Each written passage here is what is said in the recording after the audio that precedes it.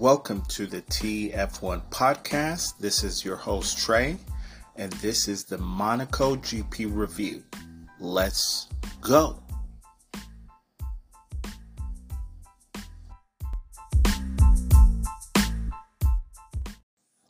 So after missing the Monaco GP, here we are at another race weekend in Monaco.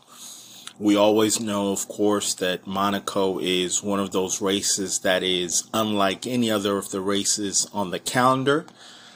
Between the glitz and the glamour and the water backdrop and the yachts, we always know Monaco brings about so many challenges for the drivers because you have the barriers. These cars, keep on getting bigger and bigger. So, Monaco brings all those elements and those difficulties and those challenges to the drivers, right?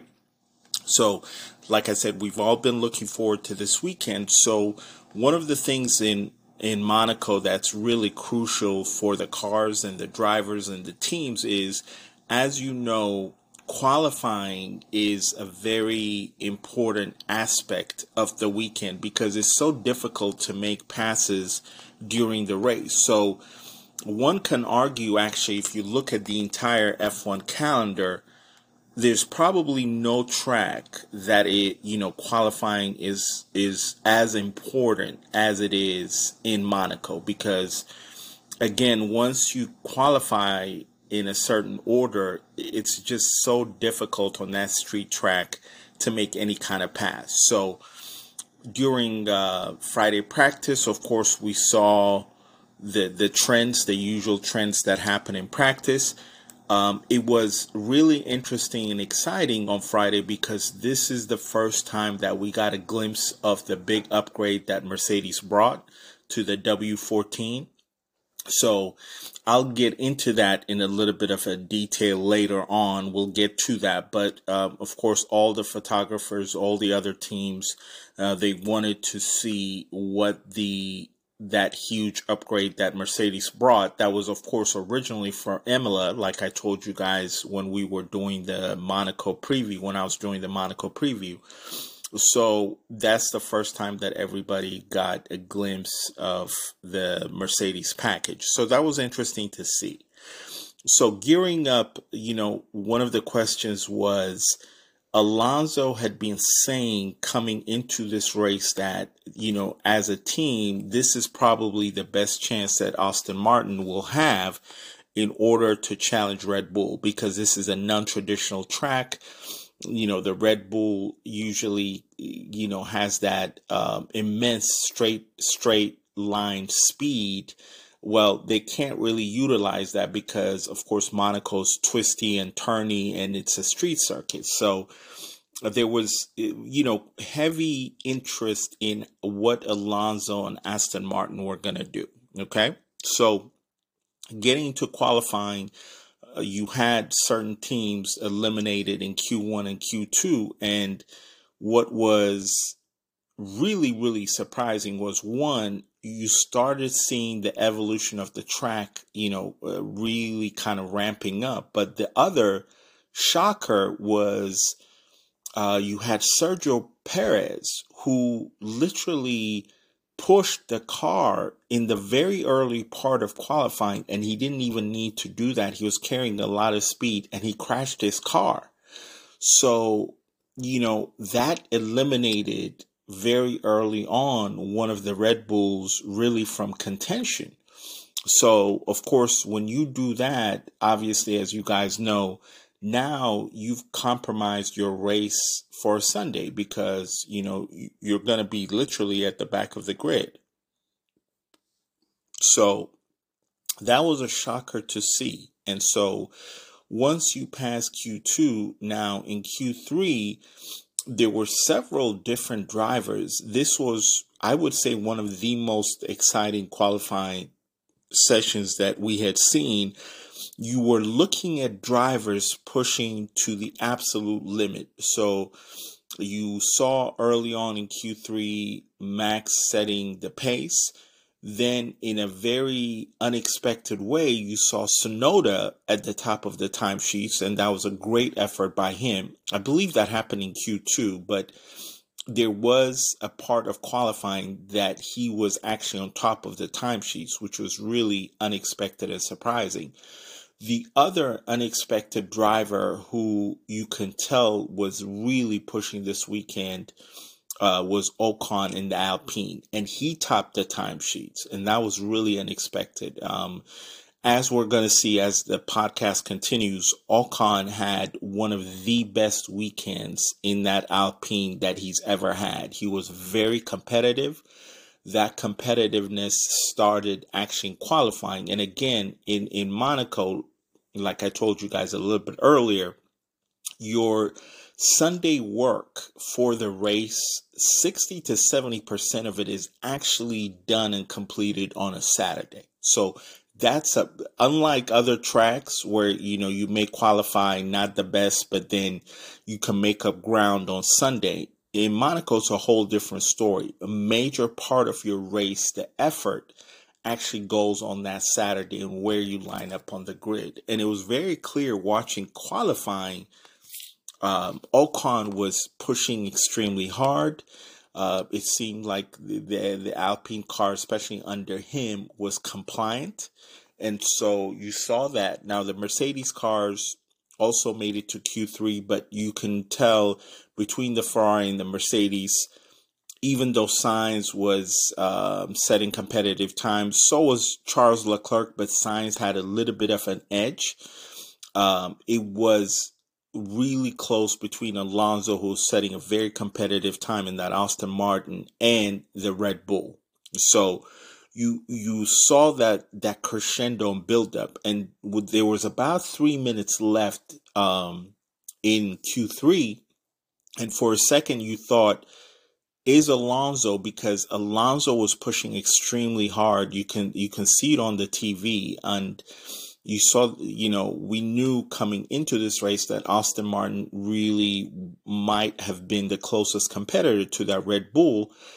And for a split second, you thought, wow, okay, Alonso's now on provisional pole. Is Max going to have enough, or is Alonso going to claim his first pole in, literally over 10 years? And next thing you know, Max did a lap in Q3, and the only way I can explain it is, even watching the TV, it's one of those rare times where I was looking at him accelerate out of the swimming pool area, and you can actually tell how much and how hard he was pushing, because not only was he so close to the walls, but the way he was giving it full power and how he was angling his car, that was one of the best qualifying performances I've ever seen. And he went ahead and topped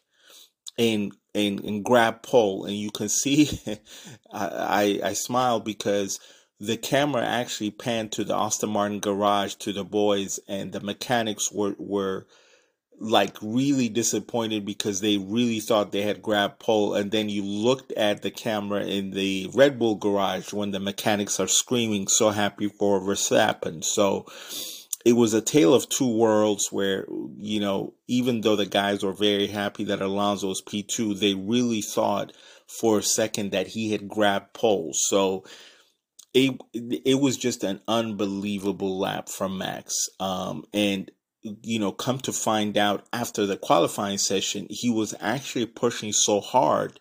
He mentioned that, and I don't know if I noticed it on while I was watching it, but he said he actually hit the wall not once, but twice.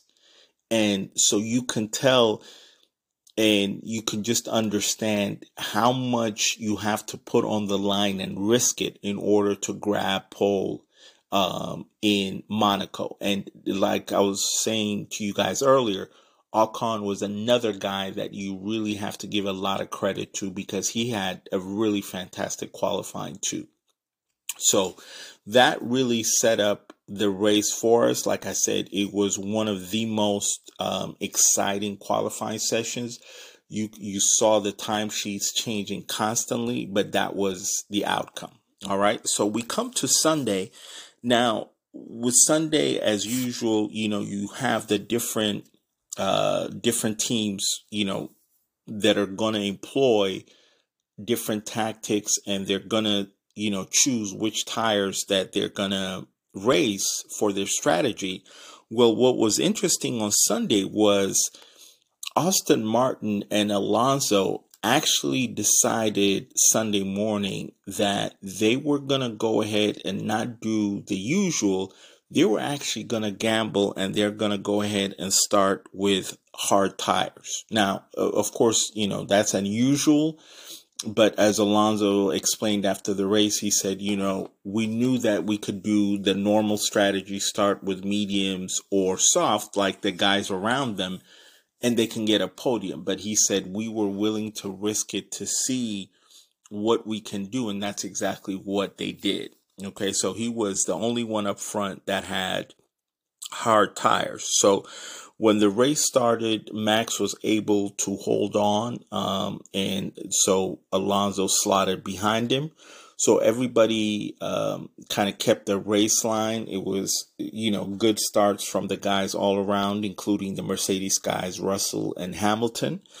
And so they had a clean getaway. And of course, at the back of the grid, there were a few skirmishes, but, a lot of times, again, this is what Monaco, brings. It's a very narrow race, and very narrow road. So you always have a hard time passing. So everything, as far as jockeying positions was going, but then you had the basically the ultimate, thing that can turn a race around in Monaco, and that was the rain. And there was a chance of rain coming in, but a lot of people thought it was not gonna rain. So when the rain came, of course, that turned everything upside down. That created chaos, because now Monaco's already hard enough to drive when it's dry. So if you imagine having the wrong tires and driving those narrow streets, when it started downpouring, it actually came down really fast and got the track really wet. So now drivers who didn't have a chance to get into the pits were, of course, having a really hard time. I know Max actually slid. I think he slightly hit the barrier, I believe, but it didn't cause damage to his car, thankfully. So once that came in, there was a lot of chaos happening. So one of the teams who decided, like Alonso and Aston Martin, what they did was they went ahead and called them to the pits and actually got on the medium tires. Now, at the time, you're looking at that going, that's really kind of an odd decision, because you would have thought if you're getting him in the pits, you'd put intermediate tires on. So that was really interesting to see the Aston Martin team and Alonso do that. And so they did that. And unfortunately, that really backfired for Alonso and Aston Martin, because it was very clear once he came out, the conditions were definitely not suited for mediums. Okay. So Alonso literally had to come back into the pits again to get intermediates on. Now, he was asked after the race, could that have been, the difference maker in him, instead of coming second, coming in first? And his response was pretty unequivocal that no, they really didn't have. It may have been closer to the Red Bull, but they really didn't even have enough, even if they had employed the right strategy. So we saw that playing out. Another driver that was really playing their cards right was Ocon in that Alpine. As I said to you guys, not only did he do really good in qualifying, but even in the race, he was able to maintain a very good pace on a day that it was very easy to hit the barriers, to hit the walls. he really stayed out of trouble. In fact, his teammate Gasly did not have the best of luck like Ocon did. Now, he was actually ended up in ninth. He wasn't super happy with the strategy that Alpine employed, but Ocon was maintaining a great pace. Now, if we look down the order at the Ferrari cars, now Sainz, was very aggressive in this race, and he had a really angry exchange on the radio as far as strategy. He also hit a car as well. And so, over the radio, he was very unhappy with the team telling him to come in. And his race engineer was explaining to him that they're having him come in to cover for Hamilton, who's behind him and who's putting pressure. And Sainz was responding, I don't care about Hamilton. I don't think this is the correct strategy. So it's really interesting to see Ferrari still continuing to have communication issues. And while I'm on the topic of Ferrari, we need to mention, so Leclerc, who it's his home race, when they were qualifying, he was deemed to have impeded Lando Norris. And if you actually saw the video, it's very clear that Lando Norris was affected. And so he got a 3-grid penalty. This is Charles Leclerc for the race. So essentially, he was compromised going into this race before the race even started.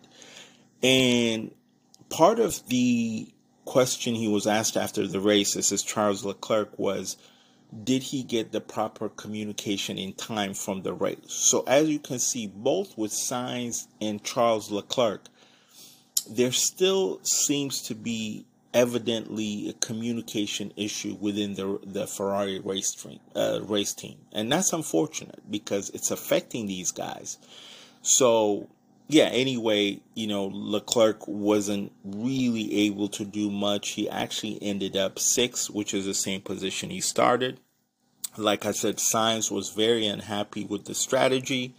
Both these guys, both the Ferrari guys, actually ended up behind the Mercedes in the race. So it was not the best of weekends for Ferrari. But let's come to Mercedes now. Both Hamilton and Russell had another very solid race. I said to you guys at the beginning of the podcast, I wanted to just quickly comment about the highly anticipated upgrade that Mercedes brought. Okay, so Mercedes now the side pod, the zero side pod that they had, which was not giving them the results that they wanted, now that has changed into a more conventional side pod. Now, it's not, as Mercedes had told us quite a few races ago, it's definitely not just a copy of the Ferrari car. It's actually interesting when you study it more. The Mercedes concept actually has elements of the Red Bull car. It also has elements of the Ferrari as far as the way that the side pods have sinking inlets. And so it really has not only just a design element of Ferrari, but it's actually closer design-wise to the Alpine car as well. So it was really interesting and good to see that. Now, the prevailing question coming in, and I touched on it a little bit, was, why is the Mercedes team bringing this upgrade to Monaco? Okay, because you're really not going to learn a lot, because this is a very one-off track. They're going to learn a lot more when they actually take it to Barcelona in the next race. But one of the reasons for people who might not know why it was brought forward, because these upgrades were originally for Imola. That's what they were planned for on the calendar many, many weeks ago. But of course, the Imola GP was canceled, as we all know. And as a team, you can't control that. So these changes and these big upgrades, there's changes to the suspension that was made. There's changes to the floor. of course, major changes to the side pod. And for people who may not know, they also, when you're changing the side pod, you're also making extensive changes to the cooling as well. So these are not small changes. And so once that was bolted in the car, you can't simply now, when Imola GP was canceled, you can't just go, there was not enough time to go ahead and take off all the changes that were made to the car and revert back to the old one. So they learned a lot.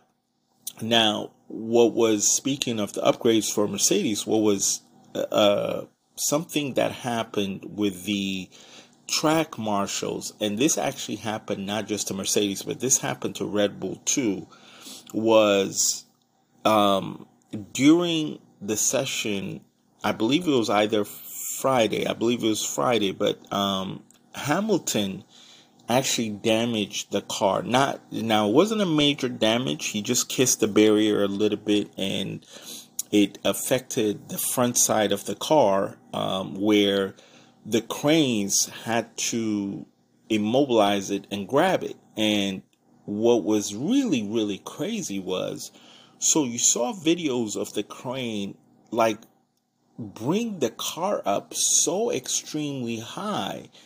And it's unfortunate, like I said, that happened with Hamilton's mistake, because now what all the photographers at the bottom did was they caught the underbody side of the Mercedes. And this part of these cars, the engineers work 6, 7, 8 months. This is supposed to be hidden from your competition. So it was very unfortunate. I think something needs to be done so that this doesn't happen in Monaco again. But it was very unfortunate because, of course, it revealed Mercedes's new floor. And, of course, all these guys are taking hundreds and hundreds of pictures, with their fast shutter cameras. But if that wasn't enough, when Perez had an accident, now his car had to be in the crane. Now, mind you, nobody has really seen the underbody of the Red Bull. So now the crane did a similar thing as it did to Mercedes. I don't know why these guys did this, but they raised the cars so high to move them. Now, for the first time, people got a glimpse of the underbody of the Red Bull as well.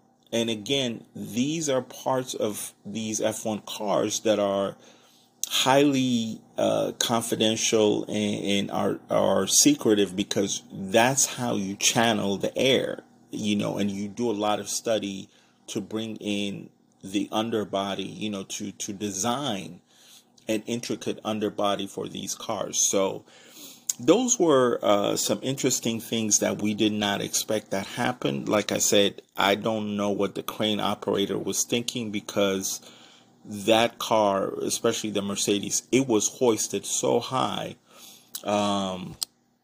that actually prompted the head of Mercedes, Toto Wolff. Not only was he not happy with that, but he said a funny comment. He said the operator of that crane must have some experience in Circus Dole. So I thought that was a really nice dig, but they shouldn't have done that. So, somebody needs to do something about that. But just going back to the race, so that was Mercedes' side of things. Mercedes, with the exception of Russell's mistake, which, by the way, was not televised, but Russell got a 5-second penalty because he rejoined the track unsafe during the race. He made a mistake. And had that not happened, Russell could have actually gotten a podium. And Russell commented after the race that he didn't even realize that mistake was actually not shown. I don't know how the camera people made that mistake, but that was actually not shown. So it was a missed opportunity, and Russell was not happy with himself. But both the Mercedes drivers, like they do almost every race, they always maximize. And like I said, they have, by the way, speaking of strategy and the mistake Russell did, Mercedes' strategy this season, and it's not even talked about, has been really, really on point. They have not put a foot down wrong. they have really maximized on strategy. And because of the exit of Valls, who was the head of strategy for many years with Mercedes, he joined Williams, as we all know, this year. You maybe at the beginning of the season thought, is there going to be a drop off in that department? But I was one of those people that always thought that strategy was actually going to be A-OK. And I really thought actually that there might be even more talented people that were going to take the place of Valls. And that seems to have played out, because Mercedes strategy, like I said, has really been on point this season. So they meaning Mercedes, had a jump on Ocon, and Russell could have actually been P3. So he was upset with himself. That is Russell. But, Mercedes, like I said, had an outstanding result. They were ahead of the Ferraris. And so they ended up finishing 4th and 5th. So that really gave them a solid haul of points. Now, we covered, a Ferrari, of course. I mentioned Tsunoda and the race that he had. Just briefly talking about McLaren. McLaren, even though it wasn't the greatest of races, they both, meaning Lando and Oscar, they both landed points for their team. They came in 9th and 10th, so that was good. Going down the grid, this was a very tough race for Hülkenberg. He had all kinds of penalties. He also had, he hit a car, so there was another, I believe he had a 5-second and then a 10-second penalty. So this was not a good race for him. Another driver that had a really rough race was Stroll. And I tell you guys, that Aston Martin car, I don't know what these guys in the factory have done to it, but Stroll he's hit the barrier. He had an incident with Perez that finally garnered the car not to finish. But he had at least possibly 2 or 3 different collisions on that car, and the car was still going until he had, his final situation that stopped him. So he really had a bad weekend, especially compared to Alonso, obviously, who came in second. But you have to say, in totality, when you look at everything, Nick de Vries had a solid weekend, and he needed that, because we've talked about how much of a rough start he's had. But you have to zero in on the person who really had a weekend to forget, and a horrible weekend, was Perez. There's not too many chances you're going to get close to Max Verstappen. He's already widening his gap. And for Perez to make the mistake that he did, even his race wasn't good. He had incidents with the race. He clipped a car. It just was a very messy thing. He got also criticized by Helmut, obviously one of their leaders in Red Bull. So he didn't do himself any favors. And we knew that it's always going to be a challenge to go against somebody like Max. I don't think anybody believed that Perez was going to go toe to toe, but there are certain street races that you thought maybe that would be a good chance for Perez to rack up points. And he really had a miserable weekend. So is this going to affect him mentally moving forward? I don't know. We just have to see. I don't think any one of us knows, but hopefully he can bounce back on the other tracks. But I think this weekend, unfortunately, even though it's early in the season, this weekend may have sealed any hope that Perez had point-wise to challenge Max Verstappen.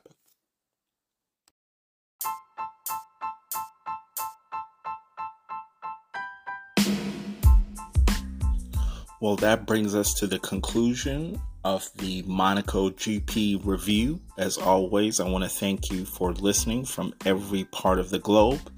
And I wish you all a safe week ahead of the next race. And please, as always, feel free to check out the TF1 podcast Twitter page. And I'll talk to you guys soon. Take care.